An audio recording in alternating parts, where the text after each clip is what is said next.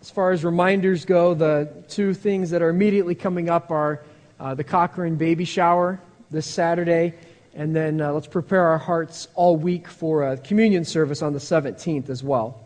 And then keep praying for Pastor Ken. He'll be leaving his flight here in an hour exactly, assuming there have been no delays. So pray for Pastor Ken that the Lord would grant him safety. It's a long trip. I've never taken a flight that long before, so I don't even know how you'd be able to get up and walk at the end of it.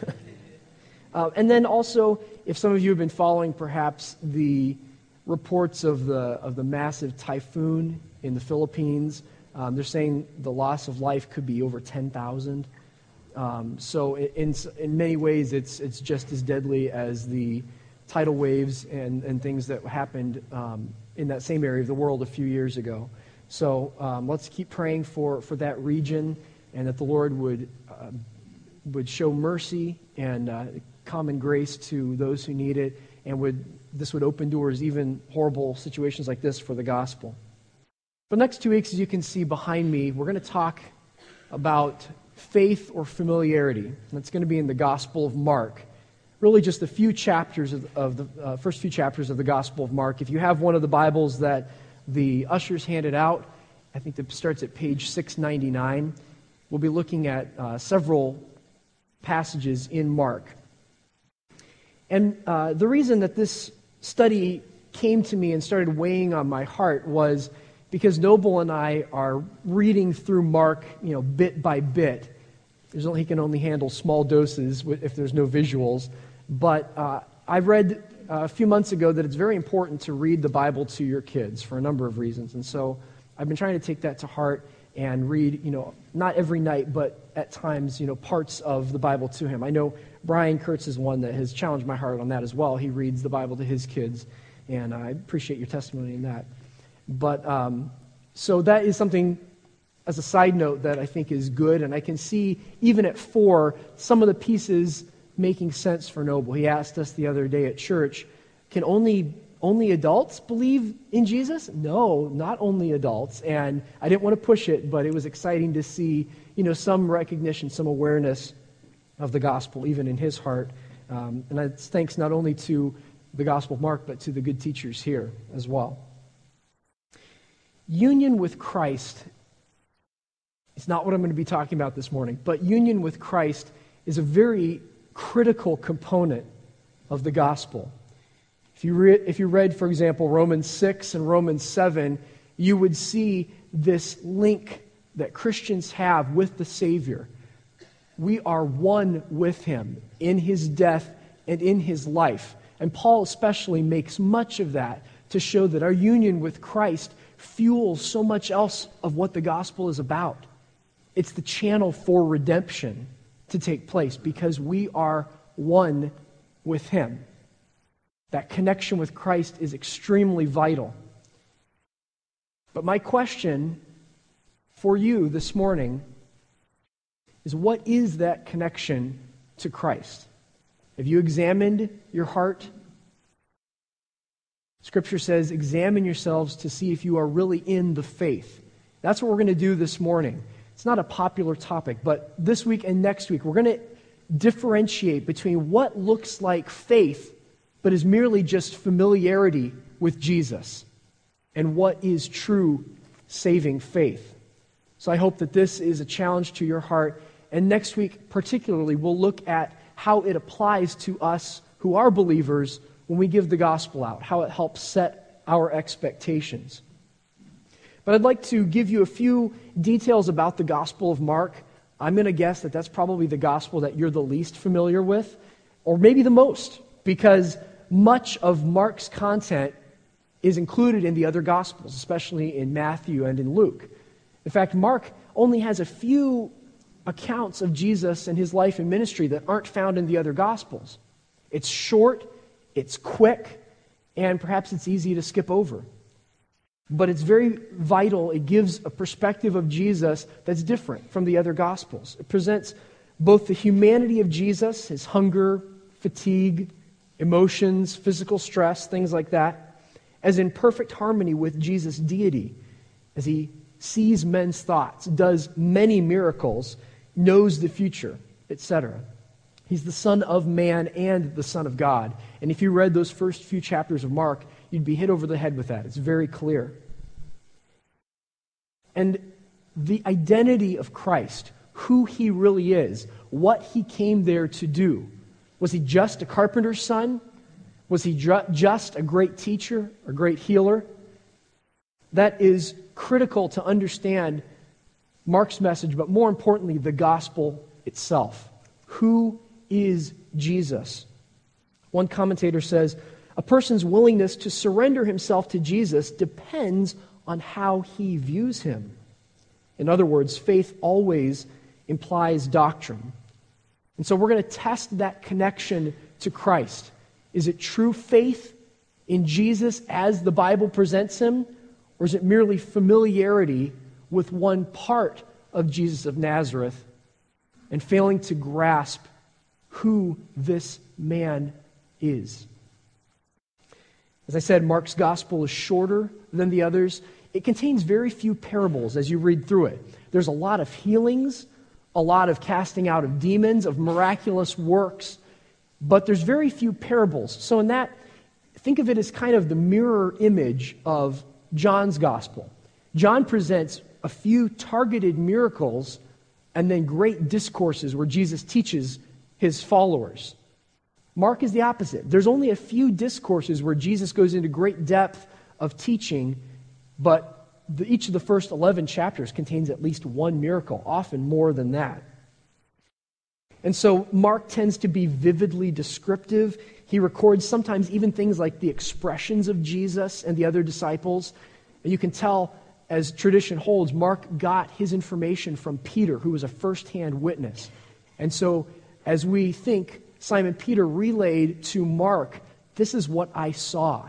This is what it sounded like. This is what Jesus was doing or thinking or saying at that particular moment. And so this narrative also appears to be the one with the most chronology. So if you read Mark 1 into a few chapters, it's largely chronological. You can't say that with the other gospel writers. They had an organizational structure that sometimes meant taking things out of order. But Mark usually is in order. And so as we start in chapter 1, I want to see kind of an overview there for what we're going to see elsewhere. A familiarity with Christ that knows some things about him, perhaps even embraces some aspects of his ministry, but falls short of real saving faith. And so we see first off the crowds of people. I'm going to give you 3 categories of familiarity. It's a very simple outline. If you want to write these down, you can. Next week we'll have another fairly simple outline, but just 3 categories of familiarity when that connection with Jesus is less than true saving faith. The first category of familiarity is those who want a temporary escape, a brief euphoria, something to perk them up and get them through the drudgery of their week. They wanted a spectacle. And so we read in verses, first of all, I want to say the first interesting thing is that, as you see, look in verse 23, a man was possessed by an impure spirit. In contrast to the many, many people in Mark who ask, who was this guy? Who does he think he is? Where does he get this teaching from? The demons know. And this is not the only reference in Mark where demons confess, Jesus, you are, look in 24, you are Jesus of Nazareth. Have you come to destroy us? I know who you are, Holy One of God. Wow, right off the bat, Jesus' ministry, when most of his listeners had no clue who he was yet, a demon understood. It's kind of ironic. But we also see in chapter 3 and chapter 5, these demons know who Jesus is, even though the people don't. And you could understand their failure. If they knew Jesus at all, they knew him as a carpenter in a little backwater town of Nazareth. And then he starts teaching. Then he starts healing. He starts going all around the region. He starts going outside the region. Crowds start gathering. Chapter 22 says, the people were amazed at his teaching because he taught them as one who had authority, not as the teachers of the law. And there's your difference. Someone who had authority. He not only knows God's word, but he's presenting it with authority. He has the power and the right to lay out what God's word says. And the message that Jesus gave people was in verse 15. The time has come. The kingdom of God has come near. Repent and believe the good news. This was such a change from what they were used to. Try to put yourself in their position. Try to imagine, we don't have it here, praise the Lord, but try to imagine going somewhere to church, to worship, where all you heard was trivialities, dry opinions of men, endless discussions about things that don't even matter. Imagine if you were starving for truth. Some of you have come from churches in the past, or perhaps, sadly, that was true. The people were starving for truth. Their leaders did not give them the Word of God. They gave them the opinions of men. But when Jesus spoke, his words were engrossing. They drew you in. They were cohesive. They all fit together. And they drew from the very heart of God. So it's not surprising that these people flocked to hear Jesus. Then they saw great miracles, as Mark lays out for us. Many, many instances of Jesus healing people. Many that are not even recorded in our Bible. Jesus' miracles, especially the healing of the sick and the demon-possessed, they drew such fame that he had to conduct his ministry outside of the towns. And verse 28 says, news about him spread quickly over the whole region of Galilee. Verse 45 says, as a result, Jesus could no longer enter a town openly, but stayed out in lonely places. Yet the people still came to him from everywhere. People were excited. They were excited to see this new teacher do a great miracle. Wouldn't you? Wouldn't that have been thrilling to you? Break up your daily routine. You go on your lunch break to hear the local rabbi that everyone's talking to. He's happened to pass through your town, and you see someone healed who was blind from birth. You see someone who was on their deathbed raised up. It would have been exciting. I wish I had been there. But Mark and the other Gospels tell us that what these people wanted was not the truth. They didn't want to repent and become one of Jesus' followers, most of them. They wanted a spectacle. And so, if you look in verse 43, Jesus healed someone and sent him away with a strong warning. And this is repeated over and over again. See that you don't tell this to anyone. He would heal someone, he would do a great deed, and he would say, keep it quiet. I'm not interested in causing a spectacle. I'm not interested in being the one that they want to lead a rebellion against Rome. Jesus was saying, I am something different than what you expected. And so these people who perhaps had never known about Jesus or only maybe heard about him because he kind of had that questionable birth. Nobody really knew what was going on there back when he was born. But now he's a local celebrity. Look at verses 3, 7 through 10. Jesus withdrew with his disciples to the lake. A large crowd from Galilee followed. When they heard about all he was doing, many people came to him from Judea, Jerusalem, Idumea, the regions across the Jordan, around Tyre and Sidon. If we were going to draw this on a map, it's not a local phenomenon anymore. People had heard. Word had spread, and they wanted to come from all over, even outside of Israel's borders. Because of the crowd, he told his disciples to have a small boat ready for him, to keep the people from crowding him. For he had healed many, so that those with diseases were pushing forward to touch him. Again, whenever the impure spirits saw him, they fell down before him and cried, "You are the Son of God." But the crowd still didn't understand that. And Jesus gave them strict orders not to tell others about him. The Lord was not interested in notoriety. He wasn't in it for the fame. And he was constantly hushing people up so that they wouldn't become obsessed with him, so that he wouldn't just be a celebrity.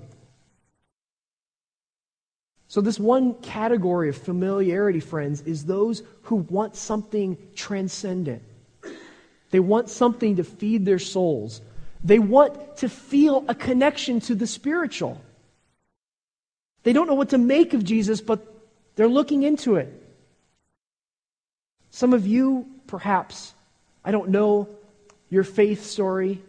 I can't see into your heart. But some of you may feel a kinship with these people who are trying to put the pieces together. And this is all new to me. I haven't heard this before. You've got to give me some time to think about it. We all start from ground zero, just like those who are hearing Jesus teach for the first time. So we encourage you, if this is new to you, if you're understanding this and the pieces are starting to come together, take your time. Read God's Word. Listen to God's Word. But I pray that your connection won't just be because you want a feeling of euphoria. You want something to calm your heart for a few minutes. You want something to pick you up and excite your spirit for a few minutes a week. Jesus is not less than a teacher, than a healer, but he is so much more. And I encourage you to look into this, and I pray that your connection will become one of faith, if it is not yet. Our familiarity with Jesus may begin at that simple, understandable ignorance of who he is, but once we discover his claims, once we start to understand his mission, the response of many is to cut away the parts of Jesus that they find objectionable, and then try to retain some sort of crumbling skeleton of a man that doesn't look anything like the God-man the gospel presents to us. So the first form of familiarity is an understandable but empty pursuit of something spectacular. Something that the people who hear these faith healers on TV, these prosperity gospel teachers, the people who listen to them, we shouldn't have scorn for them. We should have pity. We should reach out to them and give them the truth. Even if you don't like the message of someone like Joel Osteen, don't let that turn into scorn for those who maybe have been caught up in a web and they don't understand the truth yet. Let's be compassionate to those who are still looking. But these next two forms of familiarity can turn out to be openly hostile when Jesus breaks out of the box that they've built for him and start to challenge their way of thinking. So I'd like to next look at the Pharisees. A familiarity that wants to maintain control. It's the second. A familiarity that wants to maintain control. And we see that starting in chapter 2. Jesus enters Capernaum. People heard that he had come home. That's his home region. And so a group of friends lowered their invalid friend down to Jesus. We'll look at that a little bit more. It's a remarkable example of faith. When Jesus saw their faith, in verse 5, he said to the paralyzed man, "Son, your sins are forgiven." Now, some teachers of the law, and there we're introduced to the main antagonists of the Gospels. Teachers of the law. Sometimes they're called Pharisees. Sometimes they're called Sadducees. They're not the exact same thing, but for the purposes of the Gospel, most of the time, you can say the spiritual leaders of Israel were the ones that Jesus was combating much of the time. And we see what they think here. Why does this fellow talk like that? Verse 7. He's blaspheming. Who can forgive sins but God alone? They haven't started to challenge him openly, but they're thinking it. Forgive sins? Who do you think you are? And perhaps they would think in their minds of passages like Psalm 102, 12 through 13 that talk about how it is God's prerogative to forgive sins. The problem of the Pharisees wasn't that they were 100% wrong. It was that they were partly wrong. They understood the Scriptures, they thought. They thought they understood righteousness. They made that a priority. They thought they understood holiness. But they didn't understand the heart, the core of Jesus' message. They were indignant that Jesus had claimed the authority to forgive sins, but they were so wrong in perceiving that Jesus was, and not perceiving, that Jesus was God in the flesh. And he did have the prerogative to carry the sins of the world. Jesus was both proclaiming and providing forgiveness on the basis of his atonement that was to be coming. When he does heal the paralytic, it almost seems like he's doing it, as we continue in chapter 2, almost doing it to take a shot at his skeptics. The reaction of the crowd again in verse 12, it amazed everyone. They praised God, saying, "We've never seen anything like this." Boy, don't you think that dug at the Pharisees even more? Don't you think that burned them even more? He's taking the people away from us. They're following this ragamuffin teacher. They're not going to the synagogue. They're not following the rules anymore. I don't even know where this country's going. You ever said that? Look at verses 13 through 28. We won't read all of them, but as Jesus went beside the lake, I'm sorry, not 13, starting in 18. John's disciples and the Pharisees were fasting. They were following a prescribed schedule of observance, of customs. But some people came and asked Jesus, "How is it that John's disciples and the disciples of the Pharisees are fasting, but yours are not?" And Jesus goes on to explain that right now is a key moment in history. The Savior of the world is in your midst. It is not the time to go by yourself and fast. It is the time to listen to my message. And then in verses 23 and following, the Pharisees challenge the disciples. What do you think you're doing? You're doing what's unlawful on the Sabbath. It wasn't unlawful to pick grain on the Sabbath to feed yourself. But the Pharisees had established this entire set of traditions outside the boundaries of Scripture. And they expected everyone to follow our interpretation of the law.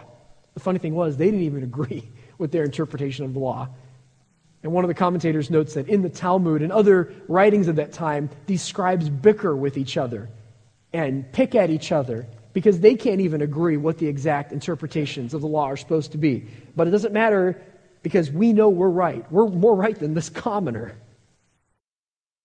Again, the attitude, "Who do you think you are not to listen to us? How dare you not abide by our restrictions? How dare you try to teach the people something else? Who are you? I haven't seen you at any rabbinical school. Do you even know Hebrew as well as I do?" The contempt of the Pharisees begins to come out. In fact, you can see, first of all, I think it's interesting, questioning in their heads. Then they challenge Jesus' disciples. Then they challenge Jesus directly. In chapter 3, verses 1 through 6, Jesus looked around at them in anger and deeply distressed at their stubborn hearts, said to the man, "Stretch out your hand." He stretched it out and his hand was completely restored. He did it on the Sabbath. Doing good on the Sabbath, isn't that celebrating God's law? Well, that's not how the Pharisees saw it. They wanted everything locked down.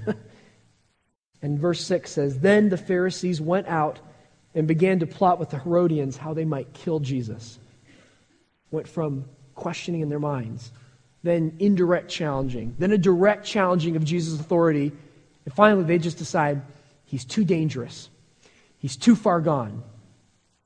I'm not going to put up with it anymore. Let's even go in league with the Herodians, who we don't like, in order to get him off the scene. They were uncomfortable with Jesus. He pulled the rug out from under them. They considered themselves righteous and above contact with the unclean. But Jesus had said in verse 17, "It is not the healthy who need a doctor." Verse 17 of chapter 2. "It is not the healthy who need a doctor, but the sick. I have not come to call the righteous, but sinners." It's a good theme verse for Jesus' ministry. I've not come to call the righteous, those who consider themselves already set. I've come to call those who know they are sinners, who know they need to repent. It's not very flattering today to compare ourselves to Pharisees. But you have to understand, back then, they were the highest, most respected spiritual leaders in the land. That's a pejorative term, Pharisee. Who wants to be called a Pharisee? But in some ways, it would be like if a teacher came today, started gathering a following, and the seminary professors, who I respect, I've sat under their teaching. Many of you have too, in our Wednesday night classes and even Sunday morning messages. If the seminary professors categorically rejected this new teacher, and you were convinced that the teacher was right, wouldn't that cause a little bit of turmoil in your heart? A little bit of doubt? Boy, I've always thought that the seminary professors had it right. And here they are just standing as one against this new teaching. That was the front that the Pharisees put up against Jesus as he challenged their authority. But we do tend to develop this sort of superiority complex. What about when you get into an exclusive club, or you buy a home in a neighborhood that maybe you didn't ever think you'd be able to afford, but all of a sudden you're in a really nice neighborhood. Wow, you're in that club, you're in that group, and you all of a sudden start getting concerned about keeping the riffraff out. It doesn't matter that you were the riffraff a month ago. You all of a sudden say, wait a second, I think we need to have a community meeting. But that house, the grass looks like it hasn't been cut in a couple weeks. You start caring about being exclusive. What about when another adult, perhaps a teacher, starts having a major impact on your child? Doesn't part of your heart get seized with fear? My influence. Where's it going? I mean, it's not that I don't like this guy or this lady, but I don't really think I want them teaching my kid. They want to meet them after school too? I don't think I like that. We hold on to control whenever we can. That is what the Pharisees were unwilling to give up, is the control that they had amassed through the last few centuries. They wanted to be the ones that people came to. Now, Jesus' message of righteousness and the kingdom, they knew that. They had read the promises of God in the Old Testament, but he challenged their authority. So if you find yourself thinking that you're not really as bad as most people, that you have enough self-discipline or intelligence or work ethic to succeed, and you start looking down on others saying, well, okay, that's fine if you want to go all out on this whole religion thing, but I think I've got it covered. I know Jesus said he came to call the sinners, and there's plenty of sinners. I see them all around me, but that doesn't really include me. I don't do the things that other people do. I pay my taxes. I'm the one who has never gone on government support ever. I'm the one who has always been at church. On Sunday morning, Sunday night, any service, don't tell me I don't have faith. It's possible that that's a connection of familiarity with the Bible, but utter lack of faith in Jesus, the Son of God. But I think the most shocking familiarity, lack of faith in the whole of Mark's narrative is as we continue in chapter 3. His family, his friends. This is a familiarity that breeds contempt. You have a familiarity that is unsure, that is ignorant of the gospel, that just wants a spectacle. You have a familiarity that likes some aspects of the gospel, that likes the righteousness, that likes the rules, but wants to maintain control and shuts out their heart to the gospel. And then you have a familiarity that breeds contempt. A familiarity where we've heard it all before. We know all this. Jesus is not that special to us anymore because we've grown up our whole lives hearing about him. And that familiarity breeds contempt. Look at verses 20 and 21 of chapter 3. Jesus entered a house, and again a crowd gathered. Normal by this point, right? so that he and his disciples were not even able to eat.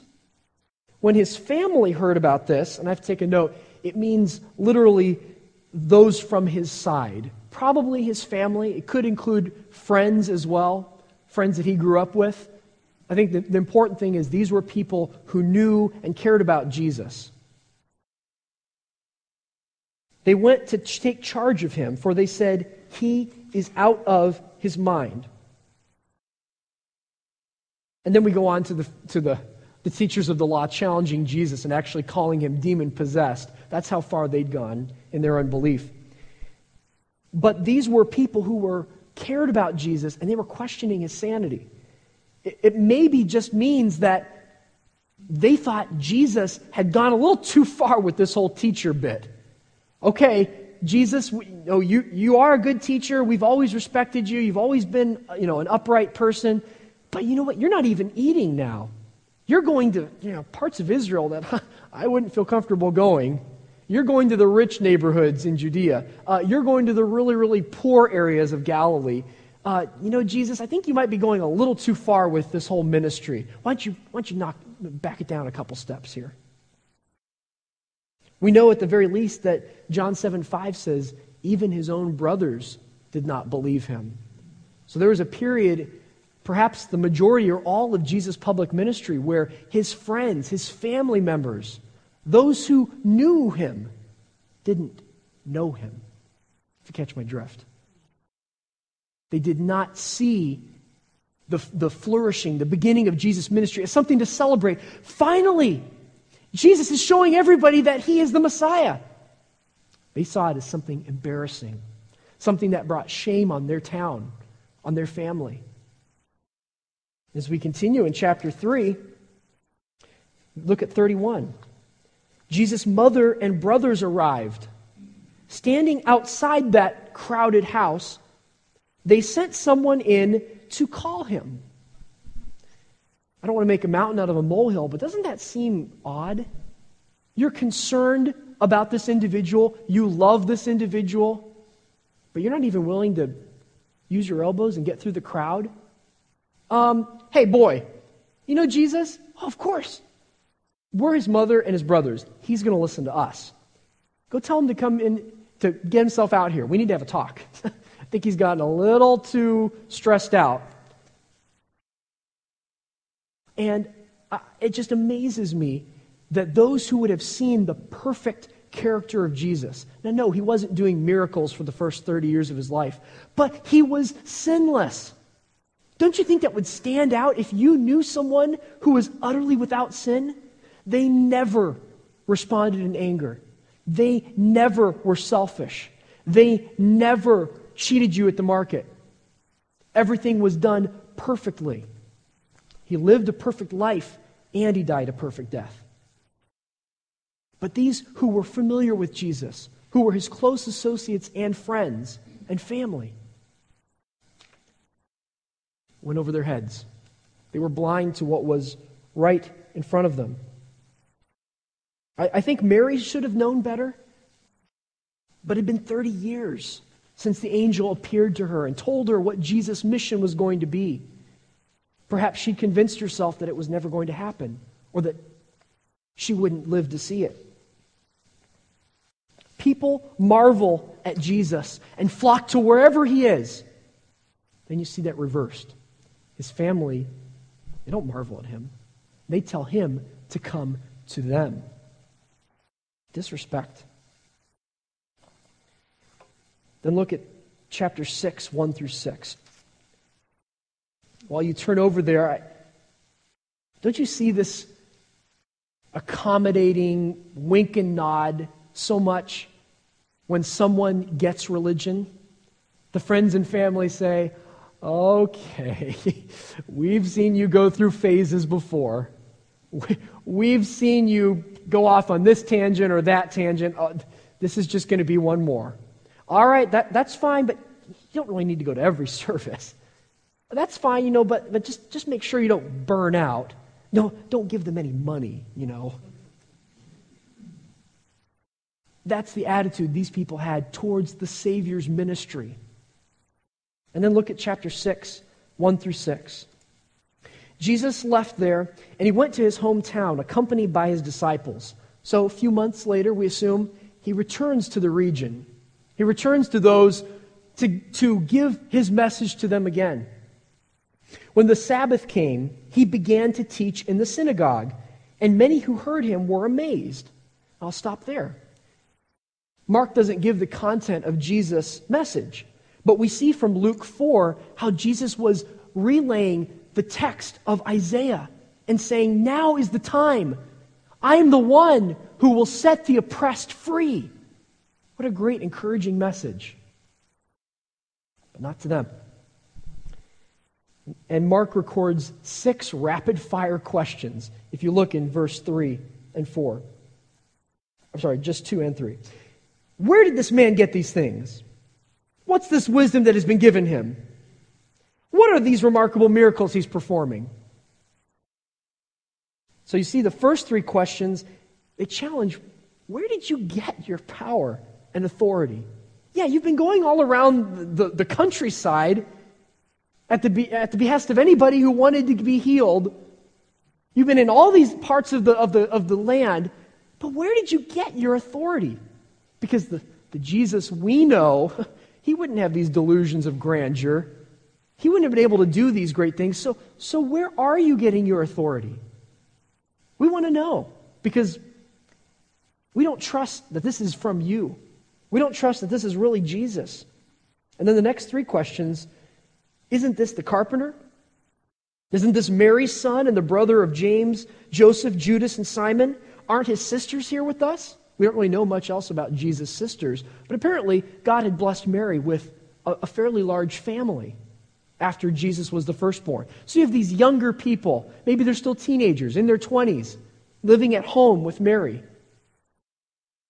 We know who you are, Jesus. We have heard all about you. We grew up with you. I remember when you were this high. I remember when you ran off from your parents that one time at the temple. We know who you are. And this is not you. Friends, if you don't think this is you, then ask yourself this question. How familiar with Jesus have I become? Do I think about who he is? Do I think about what he's done? Does that drive me to my knees in worship, in praise? Or do I take it for granted?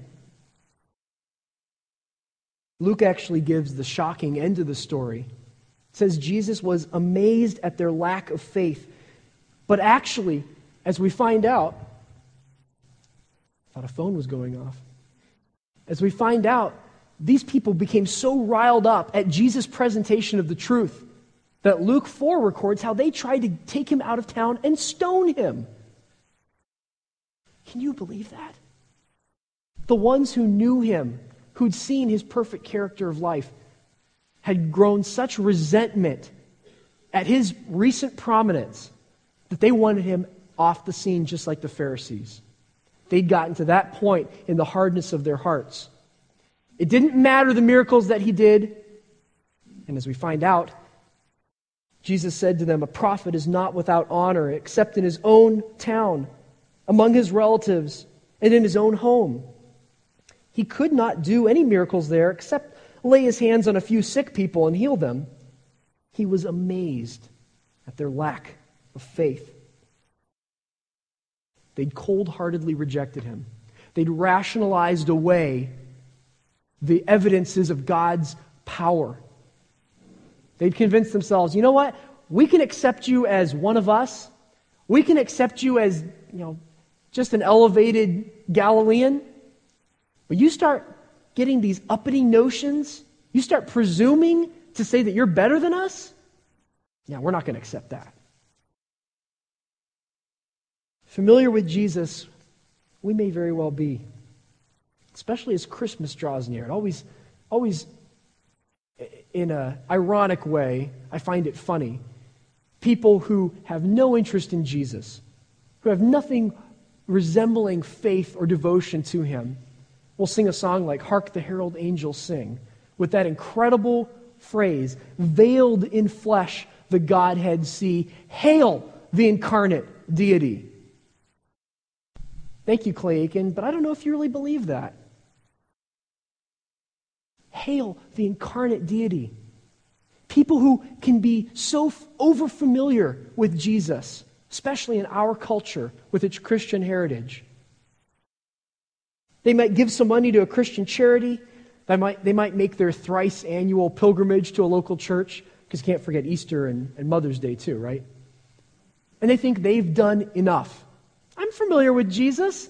Yeah, he was the one who was born and, Son of God and all that. Yeah, I believe that. That's good. I'm good with that. But when asked to sacrifice for the Lord, to lay aside one of their notions and accept the biblical alternative, they can't. They won't. The sad thing is they're just comfortable enough with the Bible to cut out the parts they don't like. That's the common thread through all of these strings of familiarity, these strains. Some may be thrilled by the spectacular nature of it, but they don't want to accept the claims that Jesus has over their life. Some may like the righteousness. They're familiar with those themes. They like to be self-disciplined and consider themselves a righteous person.